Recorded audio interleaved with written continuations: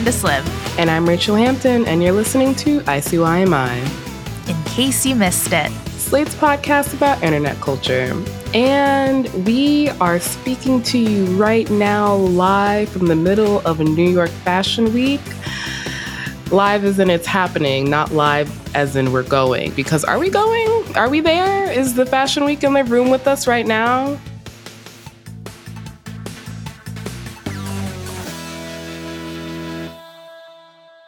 No, she is not. And that's okay because, you know, honestly, at least for me, after watching The Hills and like The Devil Wears Prada, I just don't know if it's my scene because I have this very genuine fear of like, what if I go to like a Tom Brown show and I'm sitting next to like Lee Pace and like I would freak out if his thigh touched my thigh. I mean, I would be asking what his squat routine is because his thighs, gorgeous. I know he's got some goblet squats in there.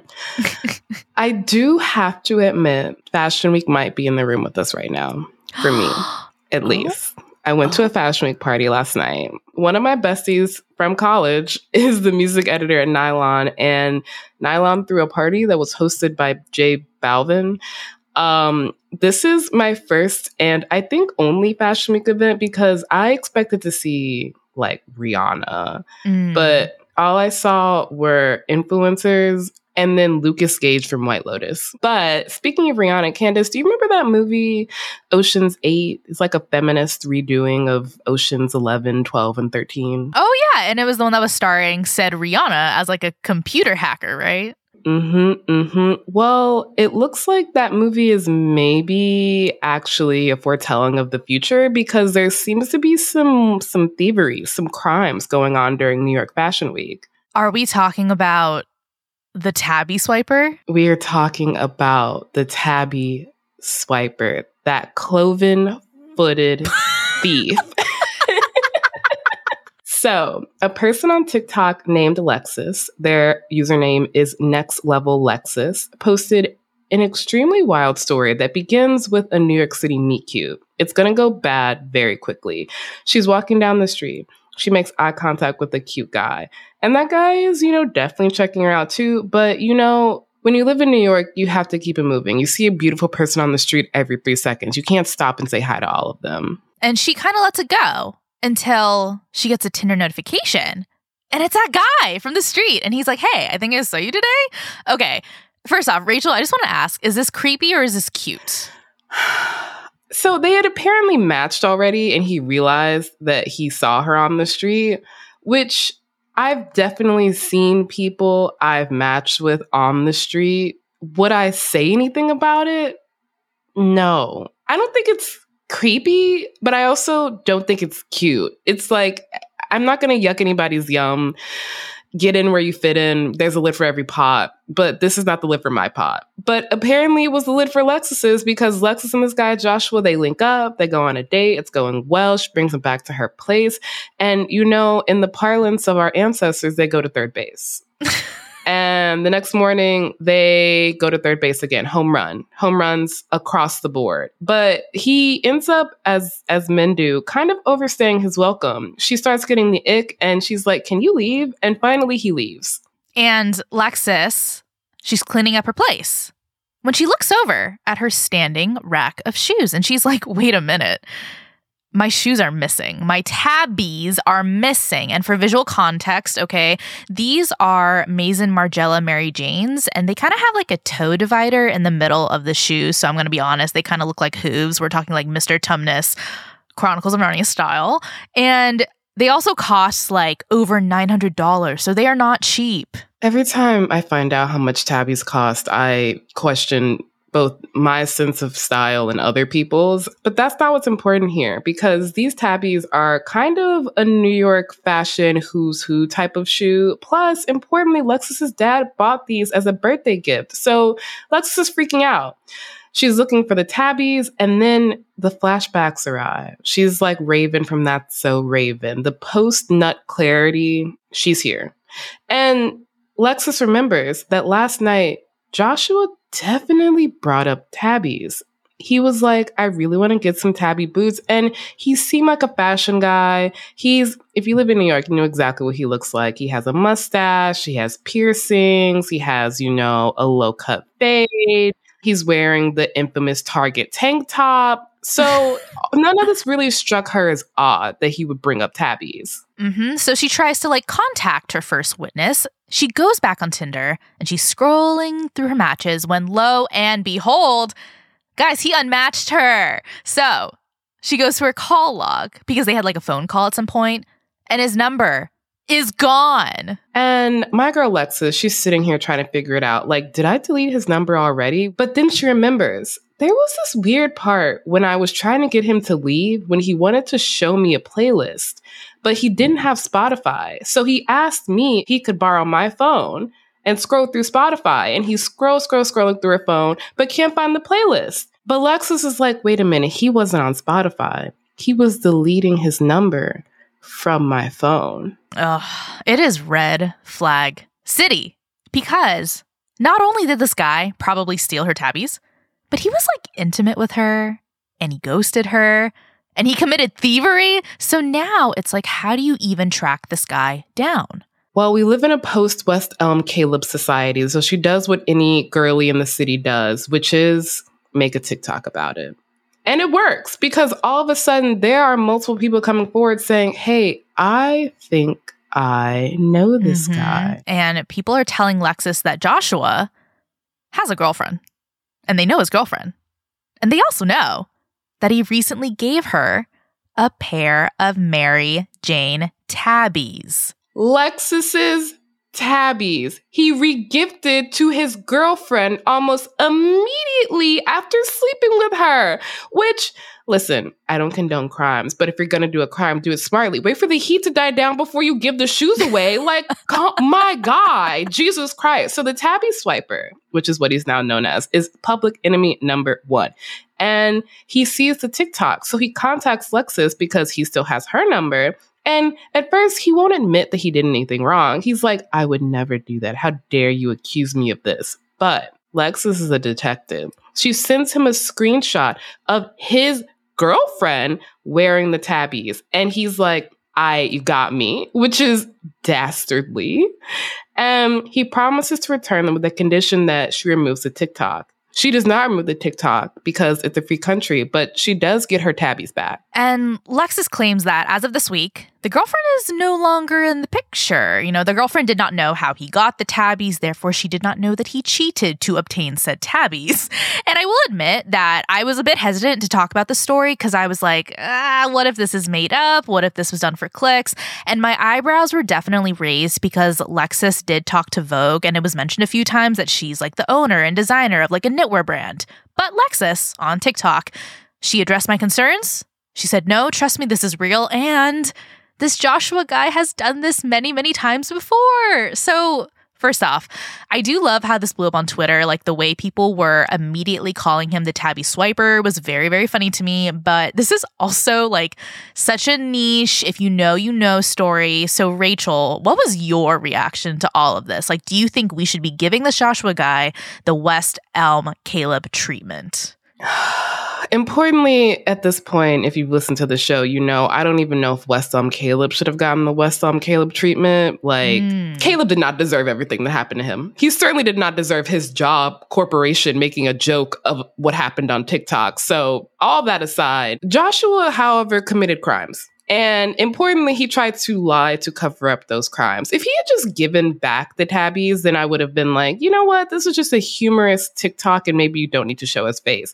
But the fact that he lied and made her do more investigative work makes me think, you know what? You deserve your spot to be blown up. Because if he's doing this now, and it seems like he's done it before, he might do it again. And I think it's fair for girls to be, hiding their tabbies when boys come over. And I also have to say that I didn't love the discourse about oh, Lexus shouldn't have slept with him. Oh, he's just this poor guy who loves his girlfriend so much. And it's no. Here's the thing. He did 2 wrongs for 1 right. Okay, he cheated on his girlfriend and stole in order to give his girlfriend a gift. Like, at least Robin Hood was 1 for 1, okay? He balanced the scales. This was a tipping of the scales. And the way that he basically laughed at Lexus's face, the way he used a Drewski meme after admitting he did it, this is unserious behavior. But it does also make me ask the question, Rachel. Okay, if your partner or boyfriend or like co-host really, really, really wanted, let's say, Jordans, okay, would you lie, cheat, and steal for me? This is all hypothetical because I will not be caught slipping on this here podcast. I will say it depends who currently owns the Jordans. Oh. If it's, someone I respect, I probably won't steal. Let's imagine we're in the world of Succession. If I end up at Kendall Roy's apartment, I will 100% steal you a pair of Jordans from his massive shoe closet. Yeah, of course I would. Allegedly, hypothetically. Oh my God. And I allegedly, hypothetically find that so sweet. And thank you so much, Rachel. I'm touched. You're welcome. But I really feel like this is the extent some people will go for love. And I will say, another question that's kind of been making me asking is like, okay, how far would you go to, let's say, look, eat, dress like, feel like, I don't know, your favorite influencer? Because I imagine that if you saw Lexus's video on TikTok, you might also be someone who has seen a little company called Bloom on your For You page. And guess what? You are not the only one. We recently got an email from one of our listeners, Drew, who wrote, "Please, please, please cover Bloom, the green powder mix that has taken over TikTok. I cannot watch any creator without seeing that damn green label. What is it? Does it work? Is it an MLM scheme? Help." And Drew, we are going to answer those questions for you because on today's show, we're talking about Bloom, the green powder that every influencer seems to be shelling. But is it the green powder you should be inhaling? After the break, we're going to ask health and wellness writer Julia Craven why Bloom has bloomed so quickly and what we should know before we fall for its extremely clever marketing tactics. All that after a short break. Hi, y'all. Hope you're enjoying today's show. If this is your first time listening to ICYMI, then welcome. We're so thrilled to have you here. In case you missed it, our show comes out twice a week on Wednesdays and Saturdays. So make sure you never miss an episode like this past Wednesdays, which was an episode from one of our incredible sister podcasts, The Waves. It was all about the concept of the Toronto man. You'll definitely want to check it out.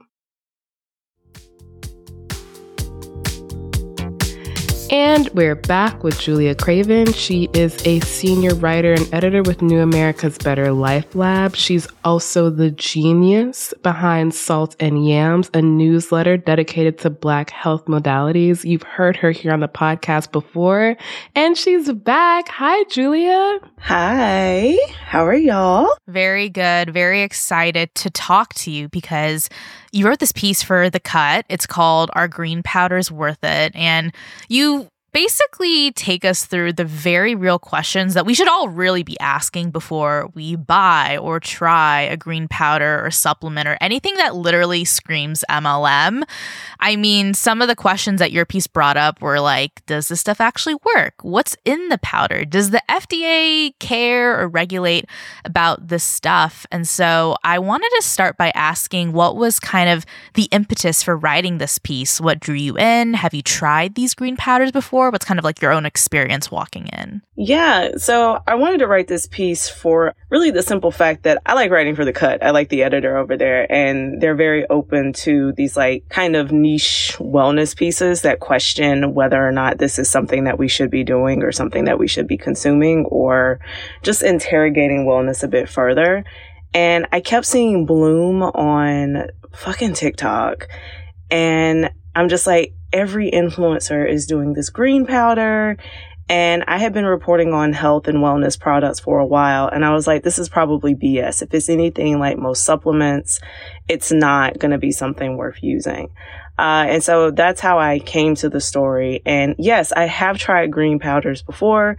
I have tried Amazing Greens, which is disgusting. And I've also tried Athletic Greens, which is actually pretty tasty and probably the only one on the market that actually probably is like 90% of what they say it is. Did you feel different? Did it quote unquote work in your opinion? No, I didn't feel different, but I did like the way that it tasted.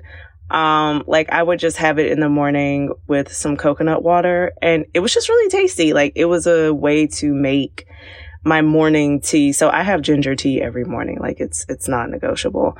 And then sometimes I'll have like a coconut water after that. And so it just made the coconut water more of a like interesting, fun experience. It was a little bit different. I only did it for like a month or so because it's also like a whopping $100 a month. And I just couldn't justify that cost, even though it was very tasty. Importantly, before we kind of get into Bloom, which I think is the main company we're going to be discussing today, green powders aren't really that new, right? Despite how big Bloom and Athletic Greens are and how big they've gotten in the last few years. What do you think has kind of caused this, let's say, bloom? Yeah, so I think, no, they're not really new. Greens powders have been around for a while. I'm not sure when Bloom came on the market, but just like, for the sake of continuity, Athletic Greens came on the market somewhere between 2010 and 2012. And there were brands who were making greens powders before that. So this isn't a new concept, but I think the rise is due to a few things. One of them being just like TikTok, social media. You see like this influencer who's typically very physically attractive, usually also quite thin. And the desire for thinness plays a really big role in the use of these supplements. I think that that's just very important to note. And so you see a lot of these people who you may want to be like or who influence you, or you just see something about their lives that you want to replicate yourself. And so you go for it. And then also post-COVID, there was like this massive spike in like health. And it's like being healthy, taking care of yourself. It was everywhere. It was more ubiquitous than it was before the pandemic. And so I think those two things plus accessibility. So like you can buy Bloom at Target, for example. You don't have to order it. You can just run down the street and pick it up, or you can order it.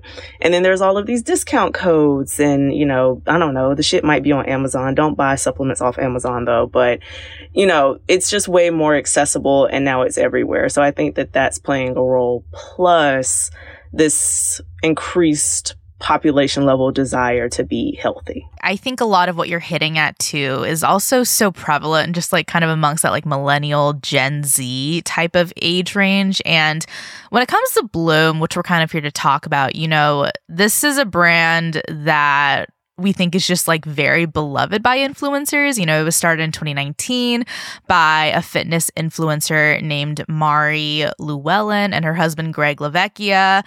Interestingly enough, this is not their first company. They've done stuff like she has a fitness app called Slay. Okay. And then she apparently started a company before that where she would sell resistant bands and literal PDFs of workout plans from her house. Like they've created this very weird conglomerate empire, but for some reason Bloom is the one that's really taken off to the point of like maybe cult favorite status because, Alex Earl, for example, has been seen using it in her videos. It's this brand that our listeners have specifically been asking us about. And on TikTok, the hashtag Bloom has more than 2.6 billion views. Bloom Greens has more than 158 million views. It's kind of this whole ecosystem. But, Julia, you are someone who is really well versed in the health and wellness space. Do you remember the first time you came across Bloom as a company? And just what were your kind of initial impressions of the brand itself? I first came across Bloom, it was definitely around the time I got on TikTok. So I was kind of a late TikToker. I got on like late 2020. I was kind of bullied on because people kept sending me TikToks. And so once I finally got on there, I started seeing Bloom powders. And my initial thought was like, okay, it's another wellness supplement. It's probably not like harmful, but it's also very unlikely something that people need to invest their money in. And I stand by that just on greens powders across the board. You can get better results from just eating a lot of vegetables if those are available to you. But the one thing that did make Bloom unique was just how it was everywhere. And I noticed that it was more affordable than a lot of other options. Not like the ones that you can just go get in Wegmans or whatever per se, but it is like, what, $20 a can or something like that versus, again, like Athletic Greens. And so that was very, very fascinating to me that they were marketing this product as not only being something that's going to help you be super healthy and help you feel better and reduce bloating, but that it was also very cheap. It's really interesting because I went on Bloom's website and it doesn't really strike me as anything much different from any other kind of millennial forward company. Like the labels are very cute and fun. One of their best-selling powders is, like you said, it's pretty cheap. It's like $40 for the little tin, and you take a scoop of it and you mix it in some water. The thing is, I have IBS. I've said this on the podcast before, specifically IBS-C, which means I'm constantly looking for ways to get fiber in my diet, and usually in a very organic way. And so my thought process behind green powders has always been, oh, this is going to add a fair amount of fiber into whatever you're doing. But the powder has less than 3 grams of fiber per serving, as does the Athletic Greens powder, which seems really low for something that's supposed to be adding fruits and veggies and nutrition into your daily habit. Like, it really doesn't feel that much different from just making a smoothie with frozen fruit and like adding some chia seeds and some coconut water. Like, that will probably give you the same amount of benefits as this kind of not super expensive, but not cheap powder. And so what is the point of this? Yeah, so you would get more fiber from the smoothie, just FYI, because you would be keeping, like, it would have the skin and all of that stuff on it. So you would be getting more fiber by blending up whole foods in a smoothie. But the point is money, because that's the point of everything. Like, it's money, it's marketing, and it's great marketing too, right? It's like you said, it's very millennial core, very cute. It's like, oh, like these nice round fonts and these little flowers and hearts. And like, I take my little coffee whisk thing and I like blend it up in my water in the morning. And so all of it is very much like associating health with money and just trying to like come into your pocketbooks basically. But you don't need green powders. You could take that $40 and go to the grocery store, and it would, health wise, that would take you further. I definitely want to talk more about this marketing, because I think something that's kind of struck all three of us is the fact that like the way that Bloom and Bloom partners, so like influencers that they pay to kind of talk about them, like navigate TikTok is so weird, because a lot of times if you see videos that have like hashtag Bloom partners on them, a lot of times they don't talk about the product. They'll talk about stuff like, hey guys, here's a date where the guy ghosted me afterwards. And then you'll just see them making Bloom powder drinks in the background. And it's so wild to me, but I guess it works. And what's just so interesting is that these people, they're just going about their day. At some point, they just like randomly pull out like a little hand whisk and a little glass of water. They make their goo. It's so seamless. And it's actually maybe really clever as well, because depending on how long the video caption is or how many hashtags there are on the video, you might not even see that hashtag Bloom partner if you're not looking for it. You may not even notice that you are being influenced. And so we kind of just wanted to get your thoughts on Bloom's influencer marketing and whether you think it differs at all from any other wellness brands out there. Yeah, I think it does. Their influencer marketing team is fucking outstanding because it's everywhere. Like y'all said, like, I mean, they got Alex Earl doing it. They have really like any fitness person, particularly like a woman, any fitness girly who has over like 40,000 followers. Like, she's probably a Bloom partner. And so I don't really know how they're doing it, but they have done a really good job at just coming into the market at, again, a lower price point, a cuter aesthetic, really, really getting into these influencers, finding influencers who are willing to market the product And then using that to, segue into being in Target. And I really do think that lower price point, though, is a big reason why they're everywhere versus some of the other ones on the market. And I've never tried Bloom. It probably tastes good. People say it tastes pretty good. And so that's another thing too, right? Like you don't taste it and it's just like, like, oh my God, it's like wheatgrass and celery. And it's like, this is disgusting. So yeah, that's kind of like a blah, blah, blah, blah, blah answer to your question. No, I think what you're saying makes a lot of sense. All the things that you're pointing to, the lower price point, the accessibility, the fact that it doesn't make you want to vom when you drink it, really goes a long way in explaining Bloom's popularity. And I'm willing to be wrong here, but I will say all of that makes me think it can't actually be that good for you. If I make a green juice at home with, celery, kale, ginger, whatever, without any added sweeteners, it's gonna taste like blended vegetables, which is good if that's your thing. But I can't imagine parents feeding that to young children in the way that I have seen parents feeding Bloom to their toddlers on TikTok, which really makes me wonder, how can this be so cheap, be so accessible, be so tasty, and still be that good for you? Well, okay. So I don't necessarily know how it could be so cheap, but one thing that these companies do is they use proprietary blends. And so this is a blend of a whole bunch of different stuff. So it's like mushrooms and celery and kale and broccoli. And it's like all of that is in the blend, but you don't necessarily know how much of what is in there. And so the Bloom powders, it does have stevia in it, about 95 milligrams per serving, it seems like. So that's going to give it like a cuter taste than, say, the amazing greens that you get out the store, or an option that is like sugar or sweetness free. This also has matcha in it, which would probably give it like a little interesting taste. It has a lot of fruit powders that would also probably help with the taste quite a bit.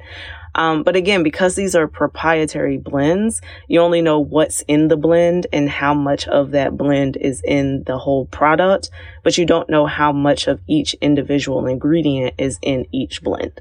And so you don't actually really know what you're getting. Like the green superfood blend, it's barley, spirulina, wheatgrass, alfalfa, and cholera, but that could just all be like cholera powder. Or like cholera powder could be 90% of it. There's like no real way of knowing because they don't break those things down. And when a company doesn't break those things down, that's a reason to be a little bit skeptical, because you don't exactly know what is in this product. And if you don't know what's in the product, how do you know if it can actually do the things that they claim it does, right? So again, like to go back to that greens blend, if that's like mostly broccoli, how is this like not gonna bloat me? Like, yes, it is. It's gonna bloat me real bad, actually. It gives the illusion of transparency, but when you actually step back and like really assess everything, you don't exactly know what it is that you're putting into your body. And I think that one of the things that has been very interesting to me has always been how these greens powders are used and promoted by people who care a lot about what they put into their bodies, and they talk about caring a lot what they put into their bodies. And I think it's wonderful to care about what you put into your body. We absolutely should. But then there's that step back and giving that critical analysis to these greens powders and like these marketing schemes. Well, I don't want to call it a scheme. That's accusatory. I doubt they're doing anything illegal. These marketing practices. Is just very interesting. And that leads people who are more skeptical to think that, maybe this is just about marketing and money versus an actual push for better health in the population. And we're going to take a short break here, but when we come back, we're going to talk about why Bloom and green powders probably aren't the cure-all that they claim to be on an individual or systemic level.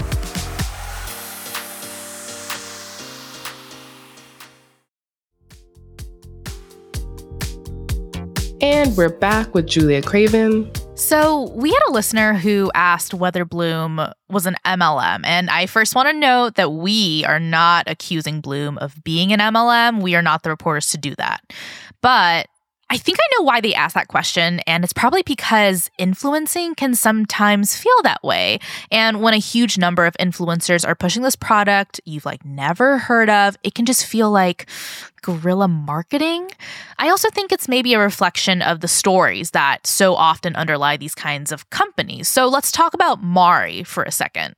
We had a listener who asked us, whether Bloom is an MLM, allegedly. But and we thought it was really funny because, I think a reflection of that kind of guerrilla marketing is so prevalent here. But I also think it's a reflection of the story that so often underlies these kinds of companies. So Mari, for example, this is from the website of Bloom, and this is about Mari's story. It says, quote, "At 250 pounds, Mari hit rock bottom, both mentally and physically. She decided to take ownership of her health, and with the help of her now husband, Greg, she was able to lose 90 pounds and finally find self-love. Fitness helped Mari bloom into her best self, and she was inspired to help other women do the same." So that's on their website, and despite the kind of very modern design, the company's founded on probably the same principles as every other wellness company since the days of Jenny Craig. Here's this woman, she's the face of our company, she's hit rock bottom because she gained some weight, but guess what? There's some miracle happening here. She lost weight now, and she has this guide and this product to help you do the same. So you too can bloom into your best self. And the questions that we should be asking are one, is she a nutritionist? Is she a certified personal trainer? The answer to both of those is no. But I think that's maybe what makes this whole thing feel most like an MLM to us. This kind of unqualified, charismatic leader just kind of selling their lifestyle to us. But I don't know, is it really that much different than other wellness influencers, Because I think there's just kind of this weird ecosystem where we're just kind of going after an image because we think this green powder will solve it. But it's is it? Are we getting there? What's the message, I mean, I think the message is money. Yeah. But no, you're right. People are currently selling an image, and that is not radically different than anything that we've ever seen before. If you've seen Mad Men, you know that advertising and marketing is just all about an image. And that's something that we've been doing since the marketing boom back in the 50s or 60s or whatever. And so, yeah, I think that the biggest thing for me about these greens powders is I just want people to realize that these are not magic potions, and living in a capitalist society has made us very, very accustomed to quote unquote quick fixes and wanting them and being able to hop online and find something that will fix our problem, or it claims that it'll fix a problem. And so I think because of that, we've kind of gotten to a place where we want to do that with our bodies and our health. And it's yeah, that's not really how it works. And there's also only so much control that you have over that anyway. Again, I don't know about an MLM though. I'm not the reporter for that. I don't know how to report. But I think MLM aside, I do think that it's good for people to be skeptical of this stuff, because if it sounds too good to be true, it probably is. And we clearly are, three skeptics of this entire enterprise. But I guess giving people who buy Bloom powder some credit because they saw Alex Earl drink it. It is true that somewhere around less than 10% of Americans are getting enough fruits and vegetables in their diet because, one, you might live in a food desert, so you don't have access to fruits and vegetables. Two, quite frankly, it's just not easy to feed yourself if you're working a 40 to 60 hour work week, trying to have a personal life and also attempting to sleep 8 hours a night. And that's if you're single and you don't have children.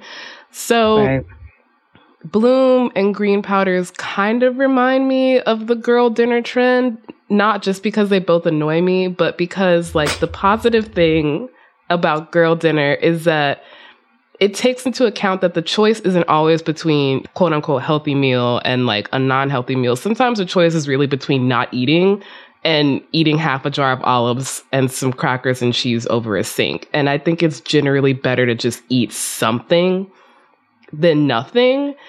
And I see supplements and powders as the same, but importantly, as you mentioned in your cut piece, there are cheaper ways to have the shortcut that Bloom is offering, right? Oh, absolutely. And so I'm really glad you asked this question. And so this is like the main thing that miffs me about all of these supplements and stuff, like, because yes, some of them are good and some of them are very useful.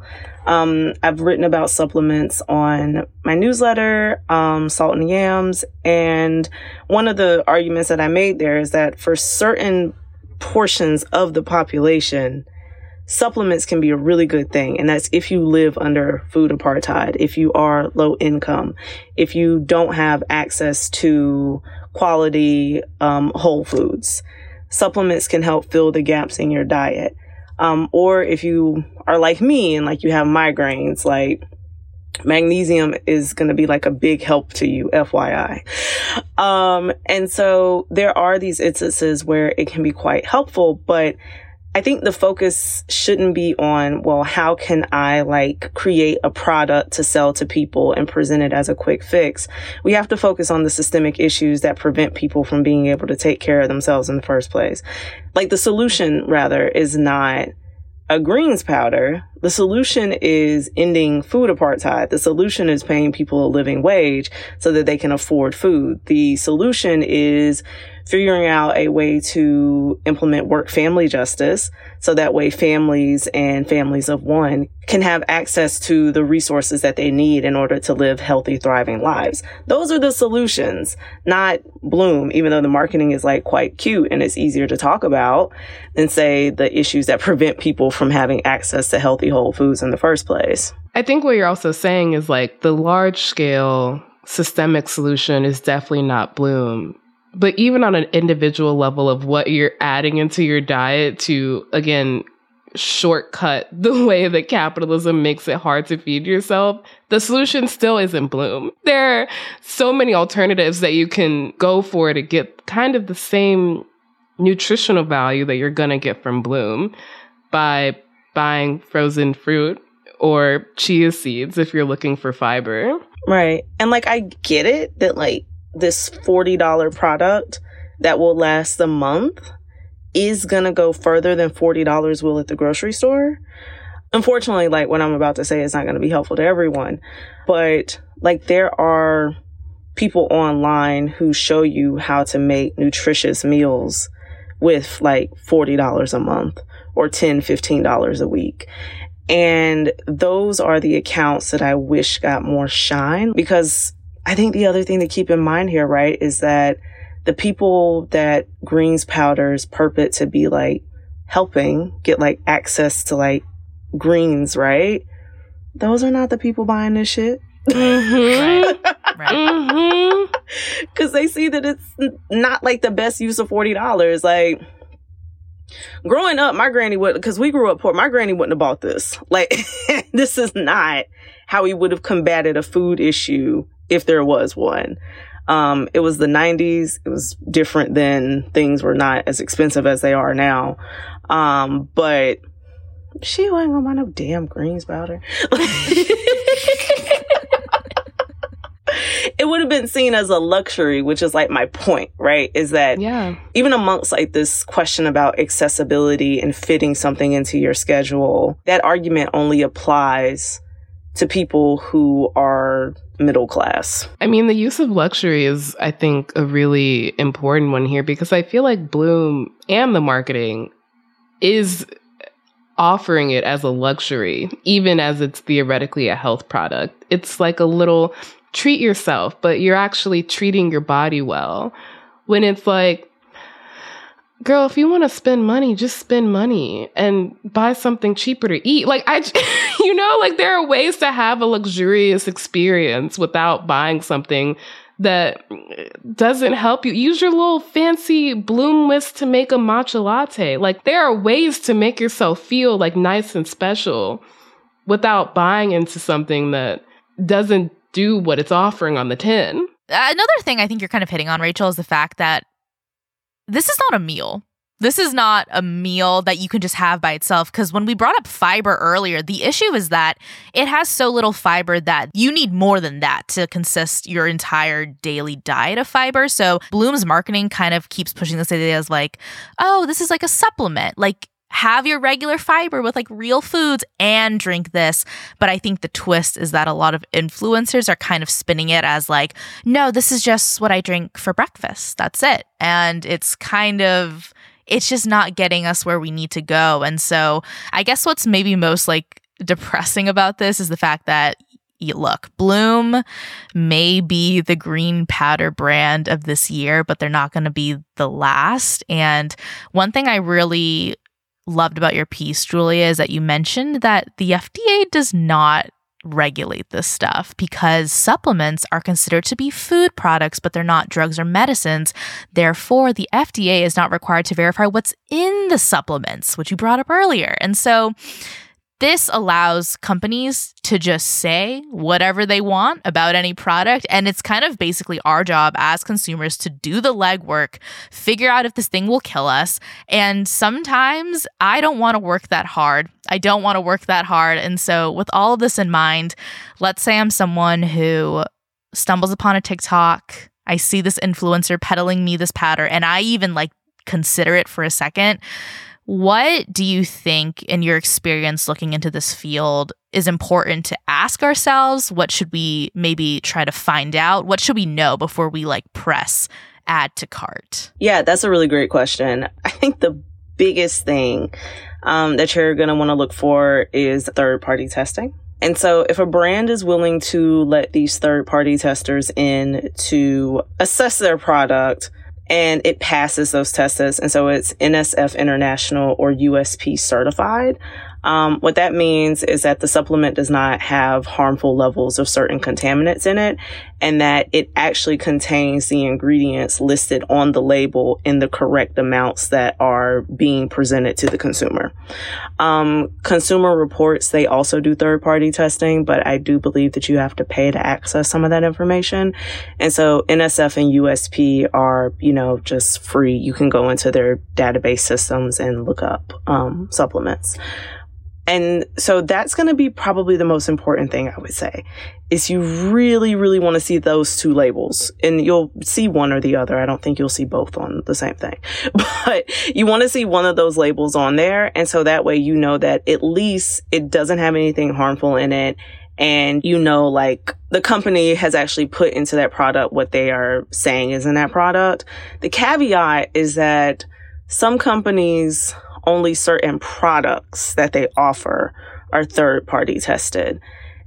And so personally, I think that if a company is willing to let some of their products be tested, I am more willing to just use supplements from that company, because I know that they're not like worried about like an independent tester coming in and like checking out their stuff. But that is something to keep in mind for people who are more skeptical than I am.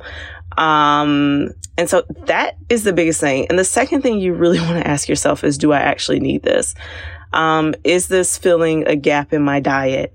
Is this actually like, for instance, like some people might not be getting enough zinc for whatever reason.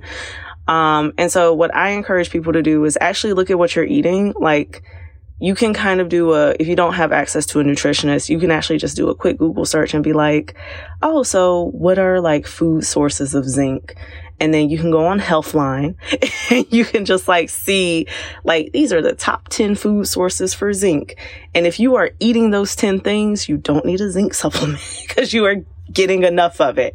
If you're eating like maybe one or none of those things, that might be, that might be something that you want to look into, especially if you don't like those foods, right? Or like if you're vegan, investing in a B supplement, a good B supplement is going to be useful for you. But again, if you're eating like a whole foods, well-rounded diet, the chances are you don't need anything. And you're just being influenced by, a good-looking person with a very aesthetic life who is partnering with the brand. That kind of takes us to our last question, which is, This feels, I guess, on the surface level different from the kind of diet-based marketing of our kind of mothers and grandmothers. Like, we're not getting sold a wagon full of fat, you know? It's very like, hello, this is so healthy. I care about what's in my body. And so I guess I'm curious whether you think there's something about the kind of millennial Gen Z set or the way we live our life now that has kind of convinced us that, you know, these kind of products, green powders, celery juice, whatever, sold by influencers are the solution, or if it's kind of just the same old weight loss wrapped up in a different veneer. It's weight loss in a different veneer.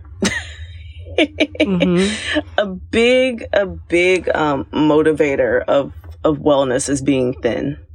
And the language is very different now. And so now you'll see things like, oh, it got rid of my bloating, or, oh, you know, like it just helped my gut health. Yeah, that's a really big one.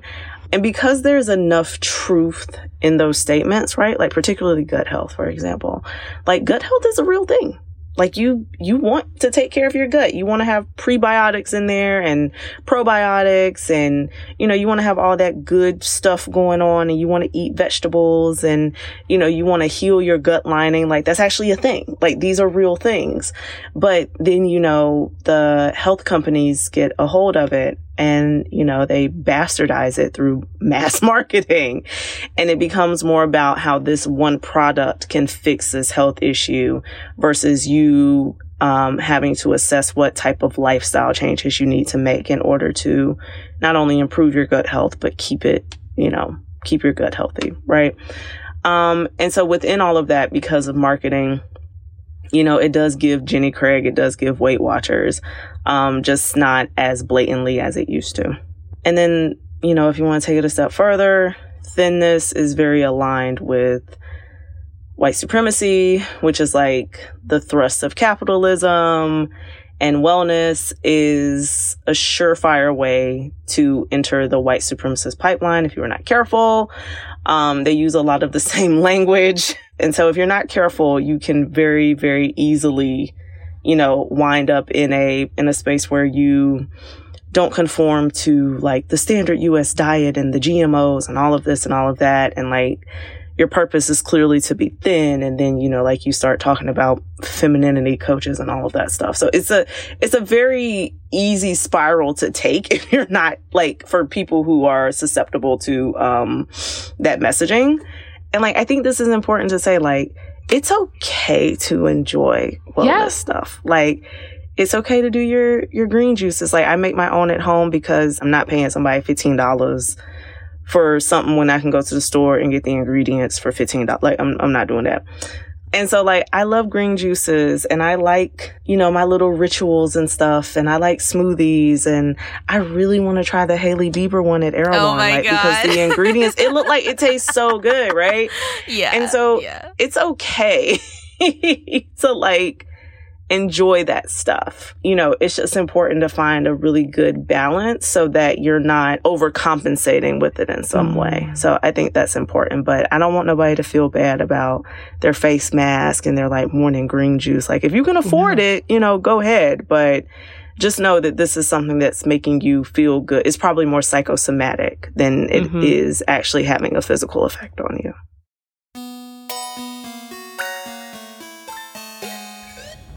Okay, that's the show. We'll be back in your feed on Wednesday, so definitely subscribe. That way, you never miss an episode. Leave us a rating and a review in Apple or Spotify, and tell your friends about us. You can follow us on Twitter at ICYMI_pod, which is also where you can DM us your questions like, could I snort Bloom? And you can always drop us a note at ICYMI@slate.com. ICYMI is produced by Sierra Spragley-Ricks, Candace Slim, and me, Rachel Hampton. Daisy Rosario is our senior supervising producer, and Alicia Montgomery is Slate's vice president of audio. See you online. Or on the runway.